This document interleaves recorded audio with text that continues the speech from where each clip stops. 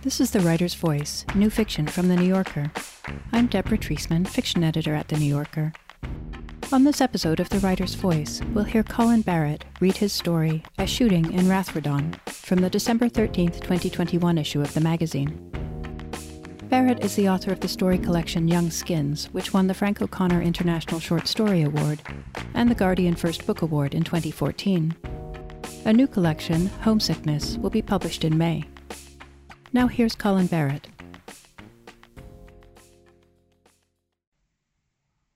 A Shooting in Rathreedane. Sergeant Jackie Noonan was squaring away paperwork when the call came in, just her and the Gosling, Prunches Swift, in Ballina Garda Station. The third officer on duty, Sergeant Dennis Crane, had run out to oversee the extraction of a Renault Megane that some young lad, sober apparently, just a nervous non-local, negotiating the cat's cradle of back roads around Currabaggan, had nosed into a ditch a half-mile out from the National School.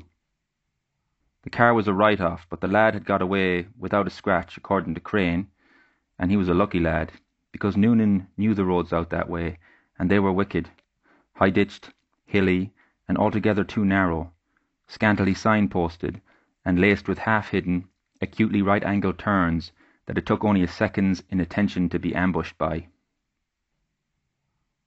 Noonan was at her desk, drinking coffee as black as a vinyl record, from a battered silver cafetiere, and transferring a weekend's worth of write-ups from her notebook into the central computer system.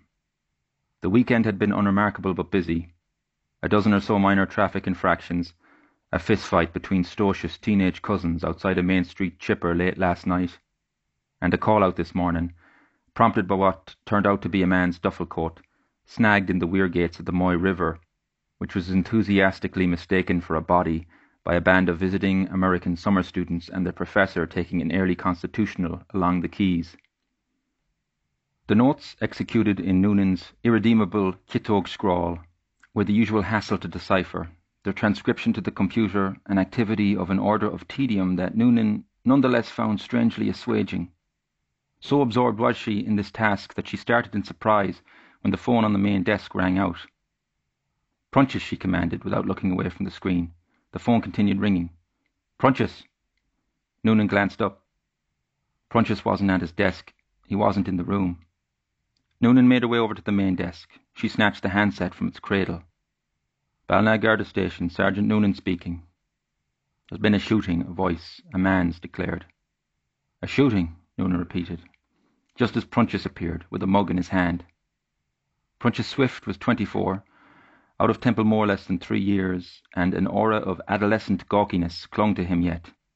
He was tall, but disposed to stooping, with an emphatic aquiline bump in his conch, jumpy eyes, and a guileless shine coming off his forehead.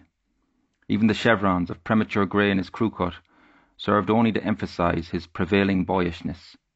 When he heard Noonan say "a shooting," he froze in place and stared at her with his mouth open. "When you say a shooting as in someone's been shot with a gun?" Noonan asked the man. "What other kind of shooting is there?" the man said. "Hang on now," Noonan said. Keeping the cordless handset to her ear, she returned to her own desk, sat back down and retrieved her pen and notebook. "How many people have been shot?" she asked. "Just the one." "The person shot, a man or a woman?" "A man." "Is he dead?" The man on the end of the line sighed. "He is not. He's out there now in the back field. He's in a bit of a bad way." "How badly injured is he, in your estimation?" Noonan said, raising a finger to catch Prunches's attention, then pointing at the phone on his desk, meaning "call the emergency at Castlebar General." "He took a serious enough hit, but what it was a warning shot. I wanted on record I was in fear for my life and my son's life. I was not aiming at him at all. He broke onto my property. I was in fear for my life and was only trying to warn him off." The man was outside on a mobile, his voice dipping in and out amid the ambient scratch and crumple of the elements. "I need your name," Noonan said, and when the man did not immediately answer, she added, "It's important that you answer my questions now, please." Bertie Creedon," the man said.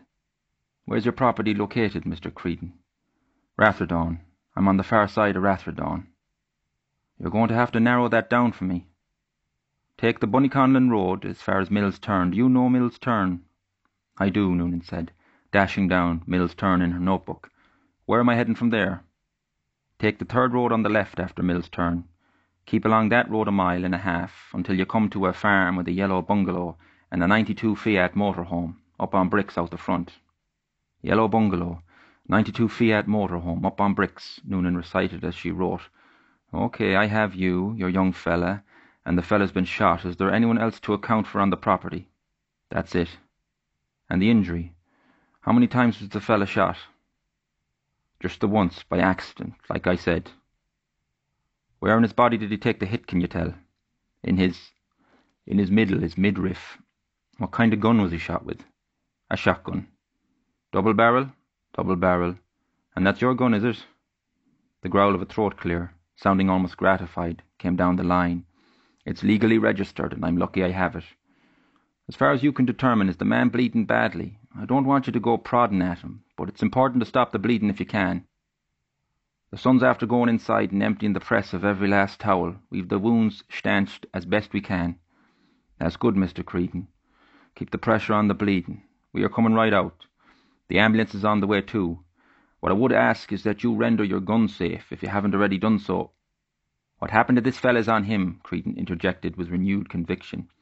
He was on my property, he was in the act of committing a crime, and I was in fear for my life and my son's life. I want that clear. OK. We will be there in 15 minutes, Mr. Creedon. Just heed what I said about the gun. Let's take the gun out of the equation altogether, Noonan was saying, but the quenched noise of the disconnected line was already in her ear. Noonan dropped the handset on her desk. Did you catch all that? She asked Swift. Ambulance is dispatched, Swift said. Let's beat them to the draw, Noonan said. Noonan and Swift were on the road when they got Crane on the squad car radio. Shots fired, man down, firearms still in play, Crane summarised after Noonan had given him a rundown of the situation. That's the size of it, Noonan said. I'm wondering if we shouldn't just put a shout in now to the Special Response Unit, Crane suggested. Fella's done the shooting rang us of his own volition. I asked him questions, he answered them. He's not lost his reason. You can't rely on reason with a firearm in play. Just let us put our feet in the ground out there, get the lay of the land. No cause to escalate yet. I'm the other side of Ballinan. I'll be out to you as soon as I can. But Noonan, ye get out there, and there's a hint of anything off. I need you to withdraw and hold tight. I hear you. Good luck, Crane said, and signed off. They were a couple of miles out from Mill's Turn when they ranged into the wake of a tractor towing a trailer full of sheep. Noonan got right up the trailer's arse, siren whop-whopping, but the stretch of road they were on was not wide enough for the tractor to let them pass. Come on to fuck, Noonan said as the trailer weaved from side to side ahead of them. Sheep were packed thick into it, stamps of red dye smudged on their coats like bloody handprints, their snouts nudging in anxious query between the gaps in the trailer's bars. Once the road opened out, Noonan gunned the engine and streaked by the tractor. As instructed, they took the third left after Mill's Turn and found themselves on a single-lane road through Rathreedane. Rathreedane was nothing but flat acres of farmland, well-spaced houses set off the road at the ends of long lanes, and cows sitting like shelves of rock in the middle of the fields, absorbing the last of the day's declining rays. Where the hedgerows dropped low, those same rays, crazed with motes and still piercingly bright, blazed across Noonan's line of sight. She flipped down the visor. She considered the gosling. Swift was quieter than usual, his gaze trained out the window and one knee frantically joggling. That is some incarnation of sun, Noonan said, talking just to talk, to draw Swift out of his introversion. Haven't seen a sun like that since Guadalajara. You know where Guadalajara is, Prunchus? Is it the far side of Belmullet? Noonan smiled. Technically it is. Visited there a few years back. Unreal how beautiful it was. The light just lands different. The world is different everywhere, I suppose. It is. We went there for an anniversary. It was Trevor's idea. Trevor's the traveller, Noonan continued. Trevor was her husband. Enjoying the place you get to is one thing, but Trevor has this thing for the travel itself, the luggage, and the security lines, the time zones, the little trays of food with the foil lids you peel back that they give you on board, and even, these days, having to drag a pair of mewling teenage boys everywhere with us. Trevor gets giddy at all of it somehow. Me, I could live a long, happy life, never going through a metal detector again. You ever been anywhere exotic, Prunchus? I've been the far side of Belmullet. Good man. Ah, Swift said, I've no interest really. Wherever I am, that's where I like. A man after my own heart. Presently they found the residence, a low bungalow off a gravel lane, the red galvanized roofs of farm buildings visible at the rear of the property. An enormous rickety white motorhome was stranded in the grass at the front. "Now we'll see what's what," Noonan said. She cut the siren and turned through the concrete posts of the gateless gate. The squad car bounced and lurched as it passed over the rattling bars of a cattle grate. Next to the motorhome, there were pieces of outdoor furniture and what looked like a little fire pit dug out of the ground, empty wine bottles planted in the moat of ash surrounding the pit. Scattered elsewhere in the grass were bags of feed, a stripped-down, rusted-out engine block, scraps of tarp, scraps of lumber, metal piping, plastic piping, bits and bits and bits. "Look at all this shit," Noonan said. "Steady on," Swift said, nodding ahead. A man had come around the side of the house. He was holding something to his head, and his other arm was raised palm forward. Noonan killed the engine and got out of the squad car, keeping her body behind the door. Swift followed her lead on the other side. "This the Creedon residence?" Noonan asked. "It is surely," the man said. He was pressing a stained tea towel of blue and white check to his temple. The stains looked like blood. "I'm Sergeant Noonan, out of Ballina Garda Station. This is Garda Swift. You Bertie Creedon?" "Christ, no." "You'd be the son, then?" "That's more like it. What's your name?" "I've no say in it, but every cunt that knows me does call me Bubbles." Bubbles looked to be in his early 30s. He was stocky, his head shaved close. He was in a faded grey T-shirt with "Queens of the Stone Age, Era Vulgaris" printed on it in a disintegrating white script. There were dark wet daubs of blood flecking his forearms like tracks left by a bird. "We hear there's been a spot of bother," Noonan said. "There has. That knock to the head part of the bother." "A little bit, all right," Bubbles said, and lifted the towel away from his temple to let them see. There was an open gash above his eyebrow. Noonan whistled. "I wager that needs stitching. I understand there's another man in a bad way here too, is that right?" "There is, yeah." "That his blood in you?" "Some of it, yeah." "Can you take us to him?" "I can." "Get the emergency kit," Noonan said to Swift. Swift popped the boot, took out a bulky, multi-pocketed bag and handed it over to Noonan. "Lead the way," she said, sliding the kit strap over her shoulder. Bubbles cleared his throat. "This situation here, you have to understand. My father was in fear for our lives. We'll be sure to take that into account." Bubbles led Noonan and Swift down a short dirt track into the yard at the back of the property. The yard was covered in matted, trampled-down straw. Noonan watched Bubbles step indifferently into a cowpat the size of a dinner plate, his boot heel leaving an oozing bite mark in the pat's crust. The air was thick with the heavy, grainy, sweet redolence of fodder and shit. Through a window cut out of the galvanized facade of a shed, cows blinked their stark, red-rimmed eyes as if roused from sleep.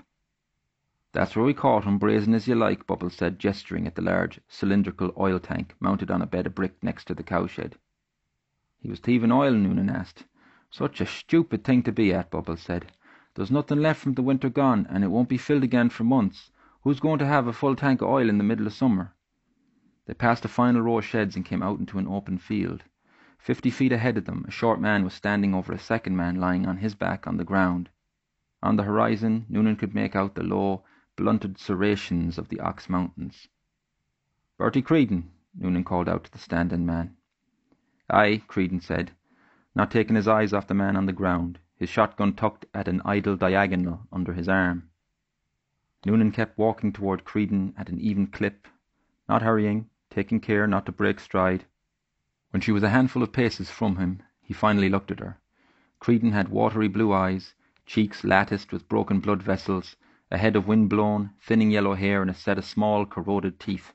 He did not react as Noonan gripped the barrel of the shotgun, brought her second hand to the butt, and transferred the weapon into her embrace as firmly and gently as if she were taking possession of a newborn. She checked the safety, broke the gun, slipped the ammunition from the chamber, and pocketed the cartridges. "All right," Noonan said. She handed the gun off to Swift, took a second look at Creedon to make sure he wasn't considering anything, then addressed her attention to the man lying in the grass. The man was young, lanky enough by the sprawl of him, his dark hair sticking to his pale forehead in strings, and for a moment Noonan did not recognize him, his features crushed into anonymity with distress. It was only when his eyes, screwed shut, burst fearfully open. They were blue, but a deeper, more charged blue than the farmer's, phosphorescent almost, that his face turned into one Noonan knew. "God above in heaven, is that you, Dylan Judge?" Dylan Judge groaned in assent. Dylan Judge was from Ballina town. He was what you would call known to the police. In his early 20s, he had already run up a decent tally of minor convictions: breaking and entering, drunken disorderly, possession. Judge was one of those prolific, inveterately small-time crooks who possess real criminal instincts but no criminal talent. He was opportunistic, impulsive, and undisciplined, requiring little in the way of convincing and not even much in the way of incentive to be roped into an underhanded scheme, so long as the scheme did not involve much effort or forethought. Noonan kneeled down in the grass next to Judge and slid the emergency kit from her shoulder. She tore open a pack of nitrile gloves, worked the gloves over her hands. "Do you remember me at all, Dylan?" Yeah, he muttered vaguely. "It's Noonan, Sergeant Jackie Noonan out of Ballina, and that there is Garda Pruntius Swift." "Pruntius," Judge repeated, with a faint sneer. "It's a name that draws attention to itself, all right," Noonan said, as she began scanning Judge's wounds. There was a mess of hand towels plastered over his groin and tucked in under his backside. The towels, along with his jeans, were plum dark with blood. From the amount of blood, Noonan could tell he was in a very bad way. She unpacked the gauze, the trauma shears. "You remember the last time we met?" Noonan asked. "We were chasing a consignment of cigarettes and wound up at your house." "You stormed into the gaff at all hours," Judge said with genuine recollection. "We thought we had you, Dylan, and you were out of luck. That time we were." It must have been a little over a year ago. They had received a tip considered credible that Judge was sitting on a significant quantity of cigarettes smuggled down from the north, so they got a warrant and raided his place in the Glen Gardens estate. Technically not even his place, because there was only the girlfriend's name on the lease, if Noonan remembered correctly. They raided the house at dawn and made Judge, his girlfriend, and their little daughter stand outside in their pyjamas in the chill grey light while the guards turned the place upside down. Noonan remembered the girlfriend, 5'0", stick-thin and incensed, unceasingly effing and blinding, while a saucer-eyed and gravely silent little girl, no more than 3 or 4 years old, sat up in her arms, watching the guards troop in and out of the house. Not a peep out of this fella, that Noonan could remember, Judge just skulking meekly behind his raging bureau, eyes on the ground. His entire demeanour had read guilty as sin, but the raid somehow turned out to be a waste of time. All they found was a half-dozen cartons of cigarettes under a tarp at the back of the property's suspiciously empty shed, nowhere near enough to hang an intent to sell charge on. "Are you still with that young one, Dylan? That little one with the mouth on her?" Noonan asked. She wanted to keep him awake and talking. "Amy, yeah. Same bird." Such language out of her. This tiny thing stood there in her fluffy slippers, and the little beaut good as gold up in her arms. "What age is your girl?" "That's Amy's kid." Gingerly, Noonan removed the towels covering Judge's groin. Judge gasped. That's okay," Noonan said. "It doesn't matter a whit whether she's yours or not so long as you treat her well." "I treat her like a queen," he slurred. "I bet you do. Bear with me now, Dylan," Noonan said. She slipped off Judge's runner, lifted the cuff of his pant leg, and with the trauma shears, drew a clean slit from his ankle up to his hip, then peeled back the panel of the jean.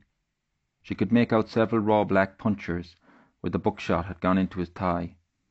His skin was stained with drying blood, and there was fresh blood oozing steadily from the wounds. Noonan continued cutting, delicately tearing away his t-shirt. His abdomen was completely sodden with blood, and there were big, ugly perforations in the flesh of his stomach, as if he'd been gored. A malign smell began to gather beneath Noonan's nose. It took her a second to recognize it as the smell of human shit. "How's it look?" Judge croaked. "Like you got shot." "Ah, fuck. Am I going to die?" "I reckon if you were going to bleed to death you would have done so by now." There was little Noonan could do but keep Judge calm and conscious. Steadying her touch as best she could, she began tearing gauze into strips and placing the strips over the worst-looking wounds, watching as each swatch of material was immediately soaked through with a fresh bloom of red. She picked back up one of the towels and pressed it against his abdomen. In close she heard a faint, insistent noise. There, down in the grass under Judge's head, a racing, paper-thin beat was escaping from an earbud. "What's the little girl's name?" Noonan asked, but Judge did not answer. His eyelids were heavy and fluttering, like those of a child fighting sleep. His lips were colourless, stuck to his teeth.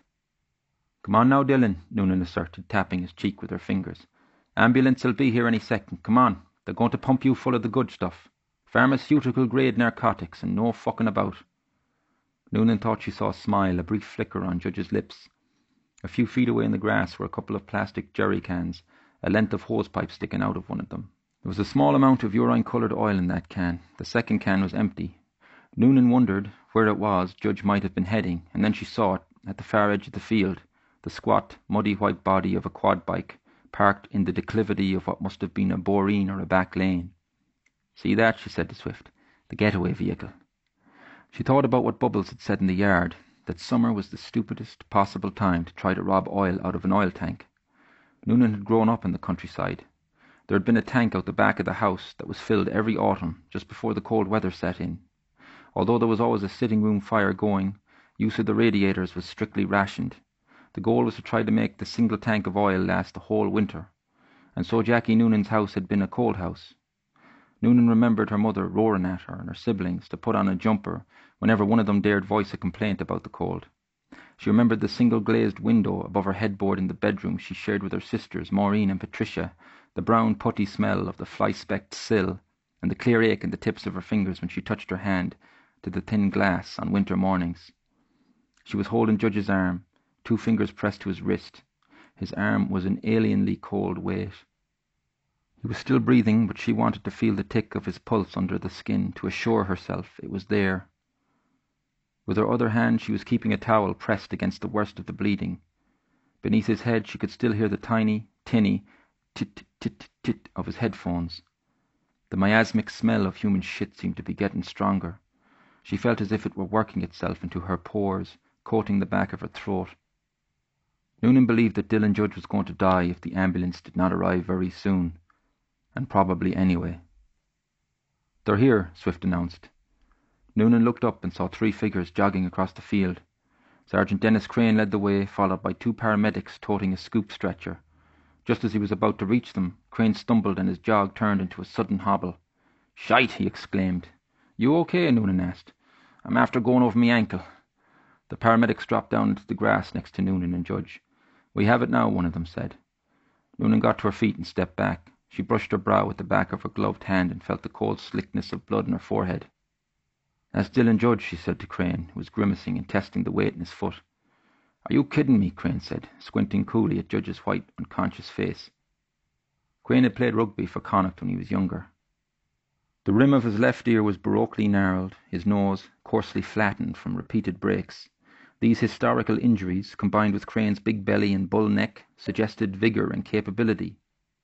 Noonan could hear the sound of air being expelled in a slow, pronounced jet through the crushed passage of his nose, a noise she always found reassuring.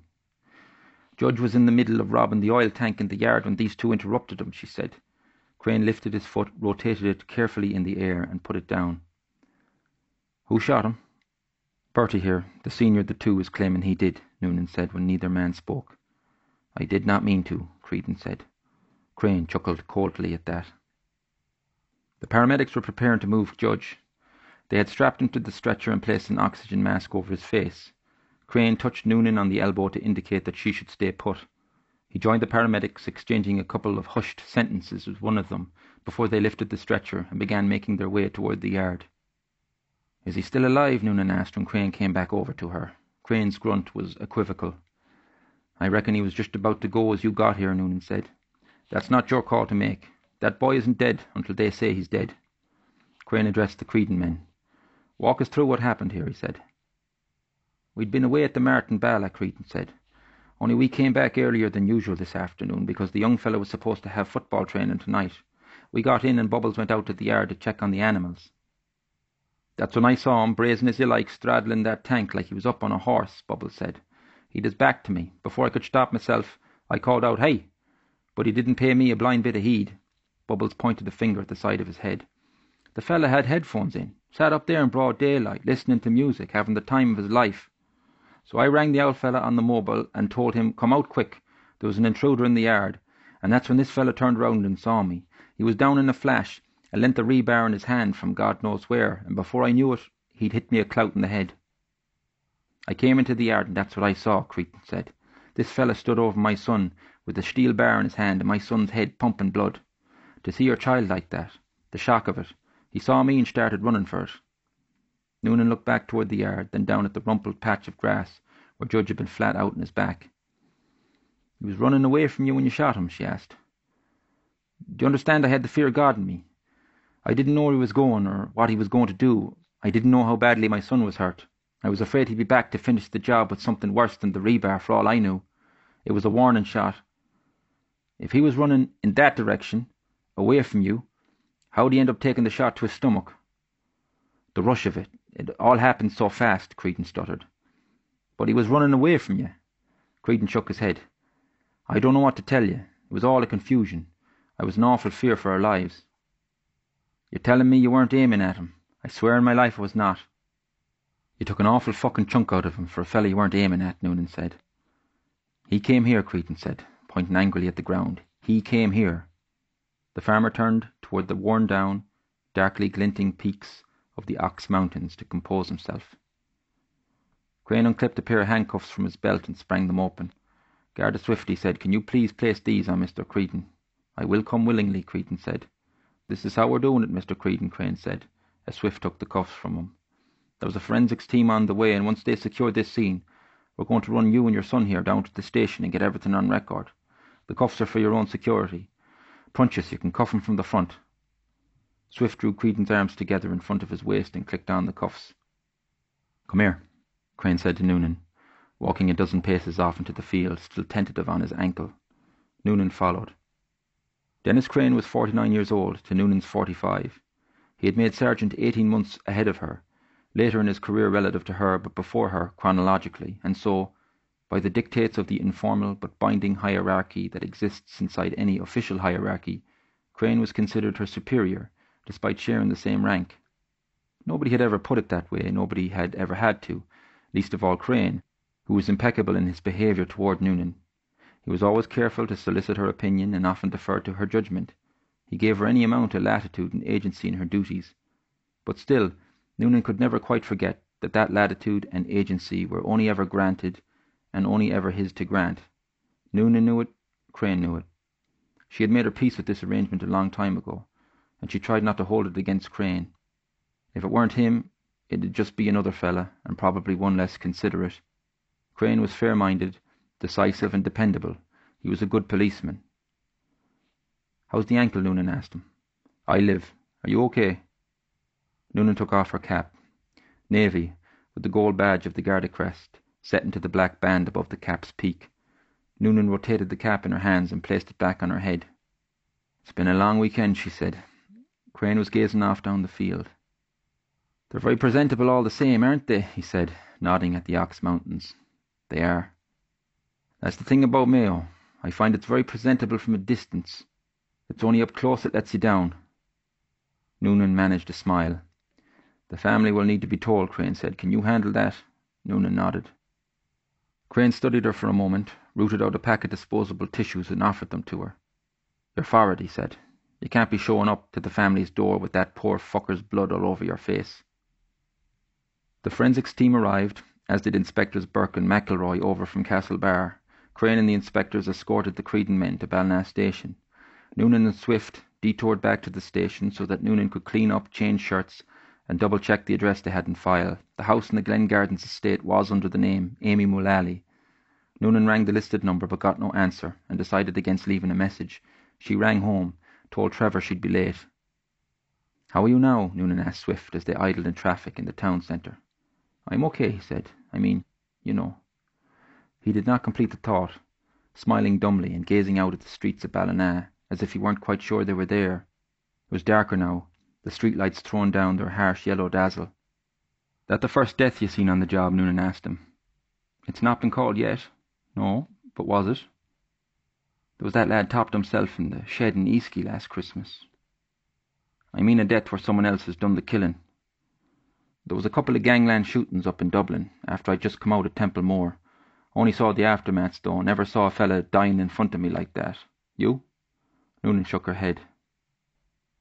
They were waiting on a light at the entrance to the Tesco car park. A pack of teenage boys were crossing the road. There were 5 of them, moving in addled formation. They were dressed interchangeably in branded hoodies, some in tracksuit bottoms, some in jeans. They were clean-faced and dark-haired. They so resembled one another, at least at a passing glance, that they might all have been brothers. As they moved from street light to street light, Noonan watched their bobbing, intent, vociferating heads and smiled, because the thing about boys was that they only had the one haircut. That haircut changed every couple of years, but whatever it was, they all had it.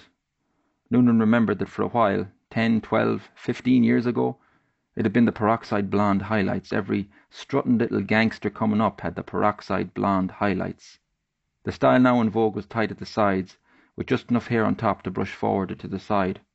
Her own sons wore that style, and each of these boys did too.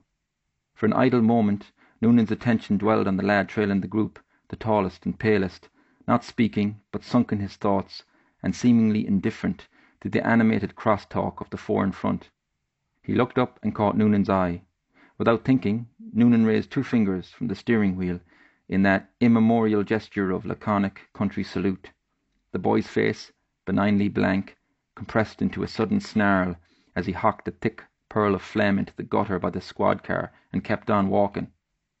"Did you see that?" Noonan said to Swift, watching the boys recede in the rearview mirror. "See what?" Swift mumbled. Noonan swerved the squad car onto the curb, unclipped her seat belt and jumped out into the pavement. She came right up behind the boy, grabbed a fistful of his collar and shoved him against the parking lot wall so forcefully that her own hat went twirling to the ground. "What was that now? Have you something you want to say?" Noonan roared into the boy's face. The boy looked at her, startled, a muscle jumping in his clenched jaw. "Hey, he didn't do nothing," one of the boy's friends blurted. "Shut up," Swift said to her friend as he arrived on the scene. "Well?" Noonan asked the boy.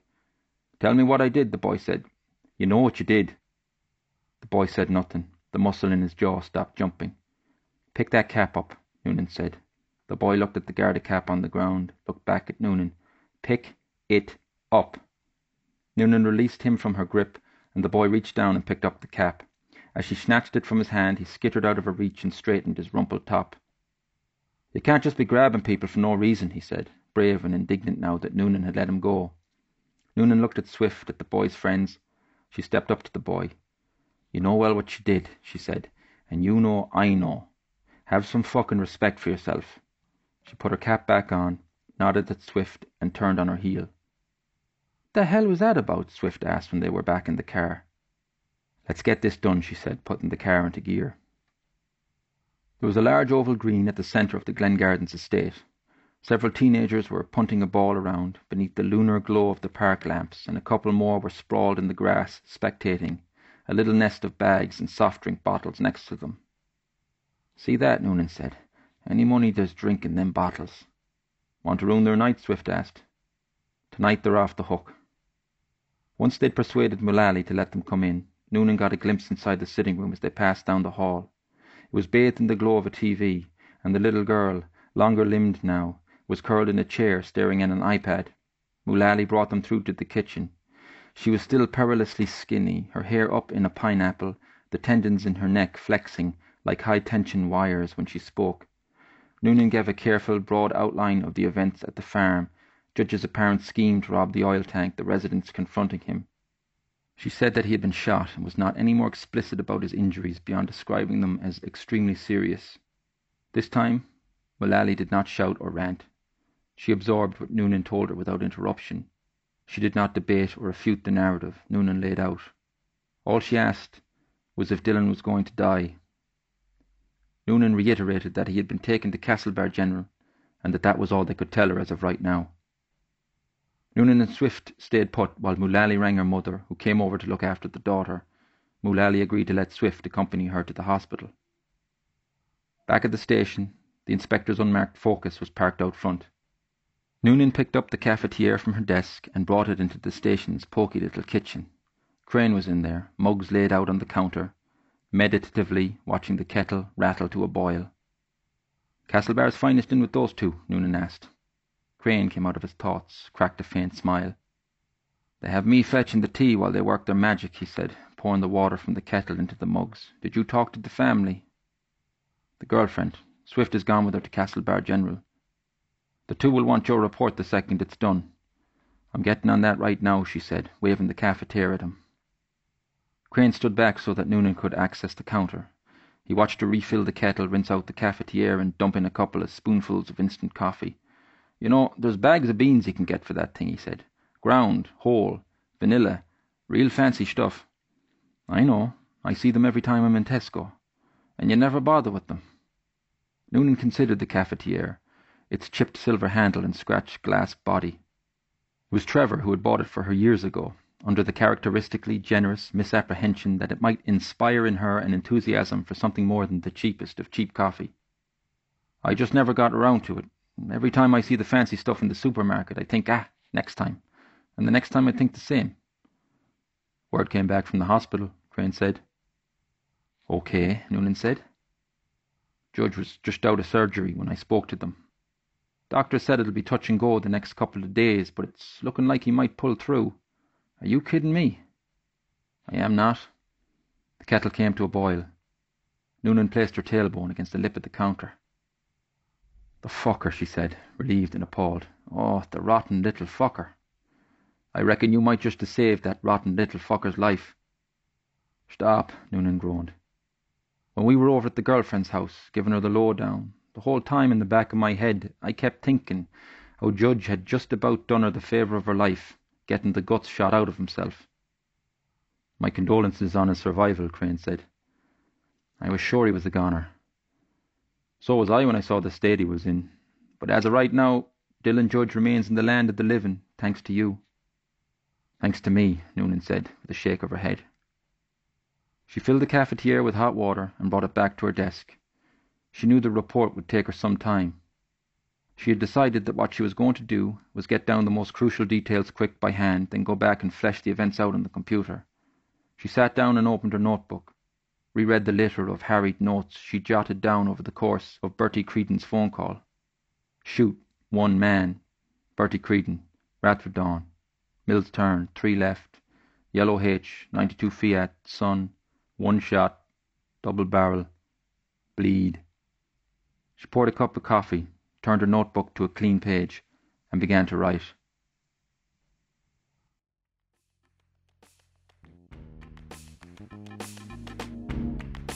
That was Colin Barrett reading his story, A Shooting in Rathreedane. He's been publishing fiction in the magazine since 2014. You can hear more New Yorker fiction read by the authors on NewYorker.com and on the New Yorker apps available from the App Store or from Google Play.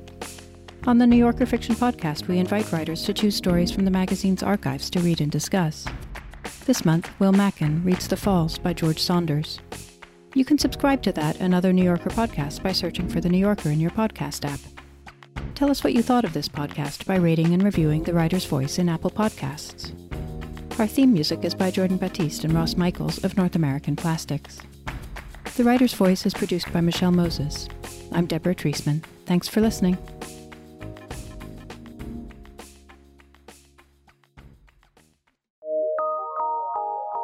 From PRX.